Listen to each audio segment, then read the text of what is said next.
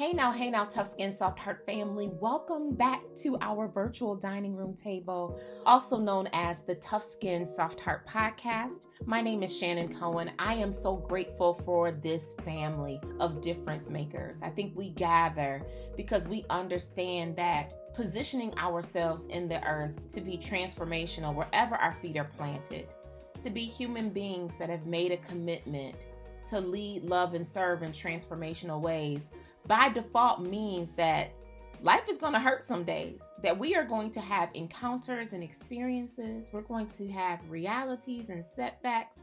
We're going to just have some scars and some battle wounds that emerge every day that we live our lives to be difference makers. And so we have understood and we've come to understand as a family that fake I'm fines serve nobody. We gather every week on Wednesday or whenever you get an opportunity to listen to this podcast for 15 minutes of sharing inspiration and strategy that's designed to help you fight another day.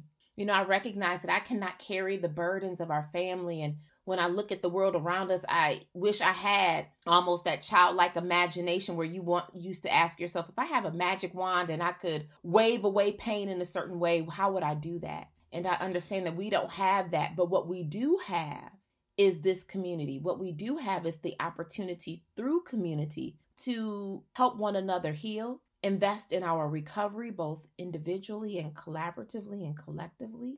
And what we do have is agency to support one another so that we can be holistically well, that we can thrive, spirit, soul, and body. And so that's the heart of this podcast. I live and I exist to talk about the difficult things that all of us navigate every day behind our titles and our smiles and our roles. And so with that, y'all, I have been singing a song. I'm a proud 80s baby, so I love me. And I know that's not even good grammar, but I love me. Some Whitney Houston. And yesterday, my heart was hurting. I was grieving about what's been happening nationally. I was grieving after the loss of a member of the Tough Skin Soft Heart family to breast cancer. And I just started belting out "Where Do Broken Hearts Go" by Whitney Houston. I mean, y'all, I was, where do broken hearts go? So you got to really love Whitney if you know that part of the song. But I was belting out the lyrics of the song that was my go-to, not just with an 8th grade crush, but I think in another context, that song or just those words, "Where do broken hearts go," is truly the voice of a nation. And I've been meditating on that. So since I was belting out the song in the shower anyway, I decided to use those words as a prompt. Where do broken hearts go? What has broken your heart since the last time we gathered? What has been breaking your heart about the world, about what's happening at the Capitol, what's happening in our presidency, what's happening in our communities, what's happening all around us, what's happening in your family, what's happening around pandemic? Where do broken hearts go?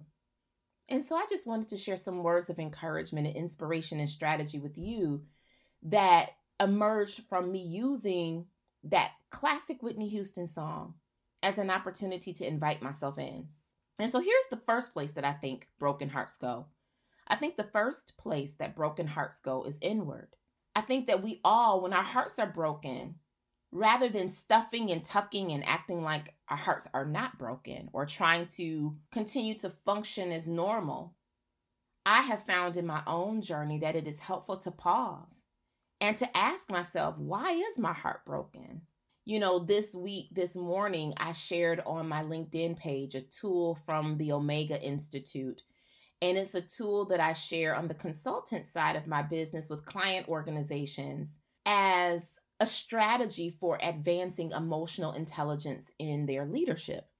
And basically, the tool is a quadrant that asks, like, am I surviving? Am I thriving? Am I struggling? And it has not just prompts listed below. It uses emotions as sensory data, as indicators to really help us to self-diagnose where we are and what we need. And so I think that's the importance of going inward. When we go inward, we're able to unpack the root cause of the heartbreak. We're able to trace that pain back to possibly what triggered it and what caused us to be hurting in the first place. This time of year from November to January, I'm always really mindful with my husband. D lost his father to cancer. And I know that November was a critical time because it was a time when they were celebrating Dad Cohen's retirement, and also at the same time when he went into the hospital. Dad Cohen's birthday is in January, and he also passed away and transitioned in January. And so I remember it's really the early years of our marriage, but especially throughout our marriage. So even while the holiday season can be festive, and it is festive in our family, I'm always very sensitive of the fact that around the holiday season, he holds space for both joy and loss. And I've noticed from us being together almost 14 years that sometimes the way he holds that space is through silence, or maybe sometimes he holds that space with, not being so excited about like decorating the house or things like that. And so what I've learned is one of the things that I try to do in our relationship is to ask him to be honest and to voice it. Like, how's it going? How are you feeling? I just try to check in. And that takes me to the next point. I think as we go inward and we're able to unpack where the sources are of our pain, or we're able to talk through what the triggers might be, then we can be honest and voice it. And for some of us, that happens in different ways. I think for some of us, it's through journaling, whether that's orally or in a written form. Some of us, we depend on and we draw strength from our community. So being able to have those open and honest conversations. Sometimes it happens with use of a therapist, a licensed clinician that you can unpack and sort and sift through the pain so that you can then start to implement a strategy or recovery journey. And then I think also some of us have to have conversations with the people that are in our lives just to let them know that, I'm struggling a little bit right now, that this season can be a little bit painful for me. And this is how it sometimes shows up in my life. And this is what I need. And I think as we go through that journey of going inward, unpacking, being honest, voicing it, then we can invite support. So one of the things that I try to do, especially for Father's Day and for Dad Cohen's birthday, I often try to ask D to talk about his dad. We have photos of his dad in our home so that Deuce, who never met him, and even I, who never met him, can still grow in knowing who he was, because his life and his life's legacy is alive in our family. So that's one thing that we were able to start to do once we were able to voice that was still a pain that we carry. And how do we create new traditions and new practices, even at a family systems level, to celebrate his life and not just commemorate his loss. I think something else that happens as we invite support and we begin to think through strategies is that we're able to cross-pollinate ideas with other people. A really good friend of mine, Piper, posted on her page the other day some wisdom that I really needed to hear. I told y'all I was singing Where Do Broken Hearts Go? And I was really holding on to some pain from the loss of a member of the Tough Skin Soft Heart family to breast cancer. And Piper shared on her page this truth. She said, you have to schedule time for joy.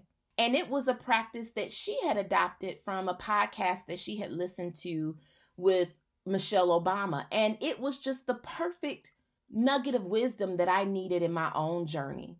And so as you think about solutions, especially in this season where there's so many things going on within us and around us that have quite honestly been heartbreaking, how are you scheduling joy? How are you intentionally blocking time on your calendar to do activities, to connect with other human beings, to rest, to walk, whatever brings light into your life? How are you scheduling that? And I think as we do that, I think the last thing that I have been finding to be really healing in my life around things that have been heartbreaking for me is to invite community. I think that for many of us, especially people that are often the strong friends, or you're the strong one, you're the rock in your home, your marketplace, your community, I think that we can very much so make it where we are support to everyone else. But when we are hurting, we try to walk alone.